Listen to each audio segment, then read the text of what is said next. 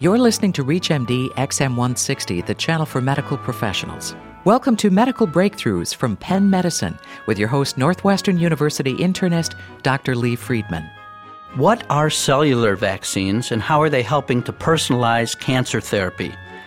Joining us to discuss cellular vaccine development as cancer therapy is Dr. Donald Siegel, Professor of Pathology and Laboratory Medicine, Vice Chair and Professor of Pathology and Laboratory Medicine, as well as Chief of the Division of Transfusion Medicine at Penn Medicine. Thanks so much for being with us, Dr. Siegel. Thanks very much. Maybe you could start, I'm not really sure as a general internist, what a cellular vaccine is versus a more traditional vaccine we might give for tetanus or for zoster. What are cellular vaccines? Conventional vaccines are usually thought of as soluble molecules or perhaps attenuated viruses rather than actual live cells, much less cells derived from a patient's body. And another important distinction is that when we think of conventional vaccines, we think about prophylactic use, that is, protecting someone against getting whatever it is by giving them this vaccination, as a child or whatever. You certainly wouldn't give a tetanus vaccination to treat an actual infection that's giving you tetanus, or if you had hepatitis, you wouldn't then give a hepatitis vaccine. But the way things stand at this time with cellular vaccines is that cellular vaccines, which can be designed for treating an individual's cancer, you wouldn't give prophylactically earlier in life because you wouldn't know what kind of cancer they might have, and you need to know specific things about their particular cancer in order to design the vaccine.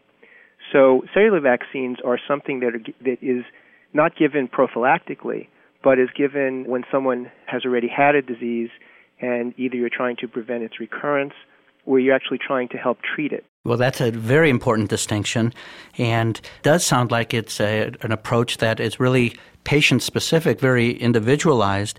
Is this something that is classified as personalized medicine? Yes. So personalized medicine means different things to different people. I guess to some patients it could mean a doctor calling them by their first name. But in some circles, personalized medicine means something that takes place at the time of diagnosis, where you might do some genetic analysis of the patient to figure out if a certain kind of drug would work in them for whatever disease they have.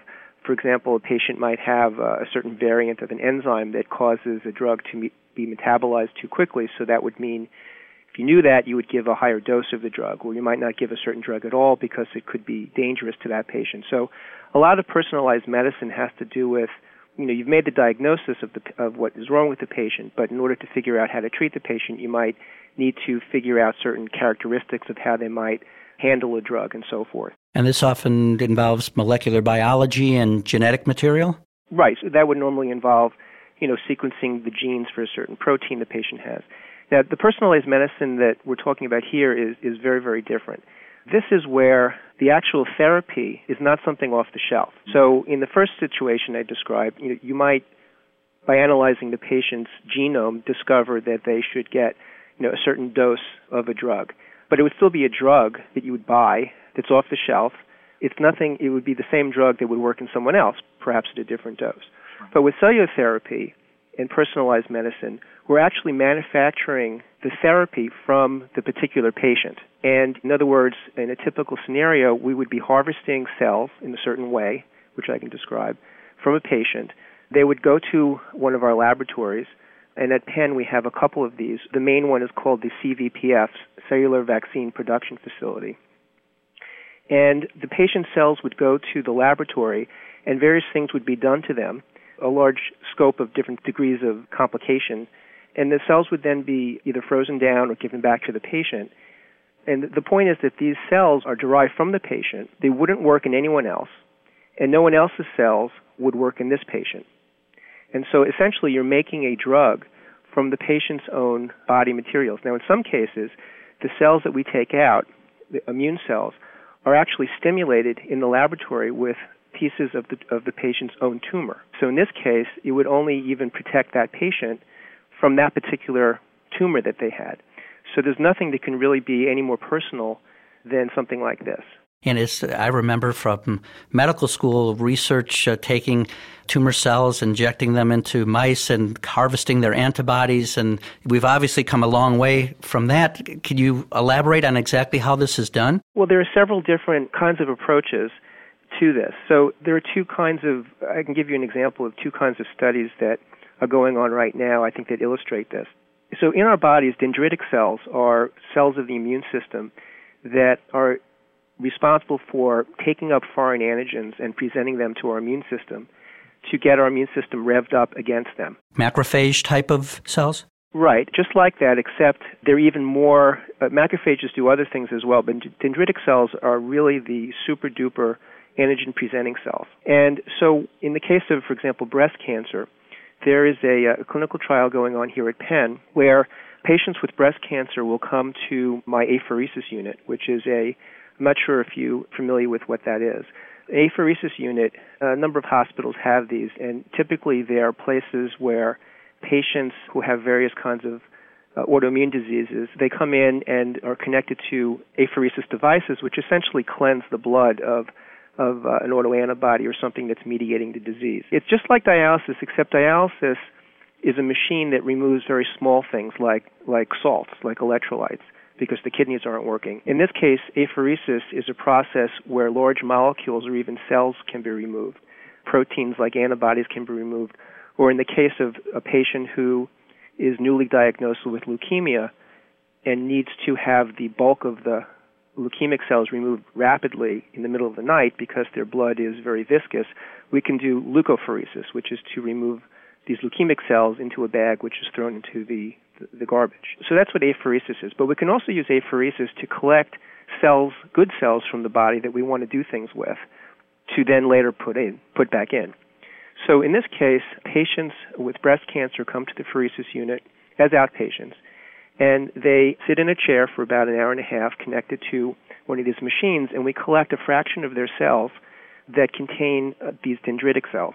These dendritic cells then go back to one of our laboratories where they get incubated with the HER2/neu oncogene recombinant protein, which is something that can be highly expressed on breast cancer tissue.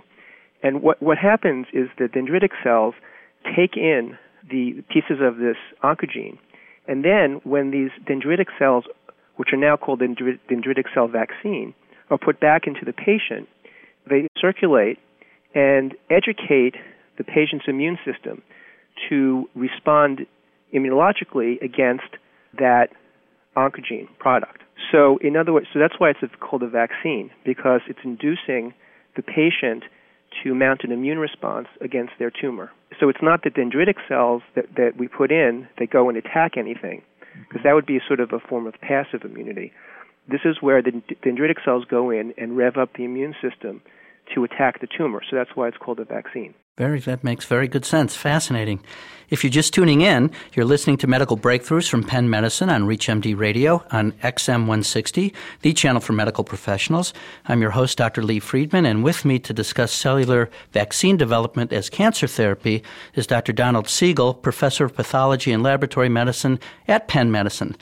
Are there other types of examples of this, Dr. Siegel? Well, along the same lines of the dendritic cell vaccine is another application of this, which is in the area of ovarian cancer treatment.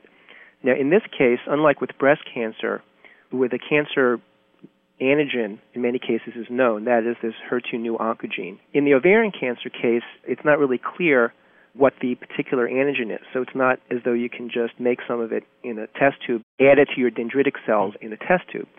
So in this case, what we do is we actually not only get dendritic cells from the patient by the pheresis method, but at the time the patient was having their tumor debulked from their bodies, the tumor itself is actually extracted. It's actually just frozen and thawed repeatedly back and forth until it sort of falls apart. And whatever antigens are within the tumor cells are then free to be taken up by these dendritic cells in the lab.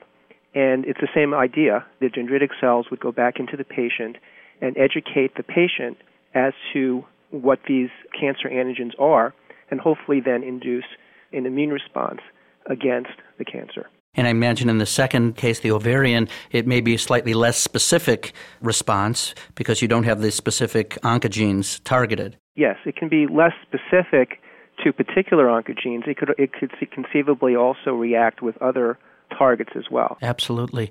How successful is this? Do we have some patients or animals who have been tested with these? Yeah, so in the case of ovarian, there's one particular patient that had very advanced ovarian cancer who has responded almost completely to this. Of course, we don't know how long it will last, but this clearly would not, the remission would clearly not have happened had it not been for this approach. Now, with the breast cancer, there is more data, and there's been some publications already. And in that case, it's too short to tell how long-lasting this effect will be, but what can be seen is that there's decreased expression in the breast cancer tissue, in the tumor, of the oncogene, which was something to be expected if the approach was working. And interestingly, the patients developed antibodies against their tumor, which again is another bonus. They're antibodies that fix complement and cause tumor lysis. So this is very, very encouraging. And I should say that I run the units that they do the collection of the cells that are these laboratories, but it's many investigators at Penn who conduct these different clinical studies. This particular one I'm referring to in the breast cancer is by Dr. Chernicki, who is one of the oncologic surgeons. And the ovarian cancer study is by George Kukos.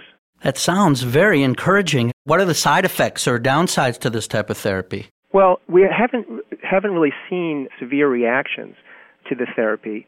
There always can be hypersensitivity, allergic-type reactions to getting these cells back due to the release of cytokines and so forth. But we haven't seen anything severe, certainly compared with conventional chemotherapy.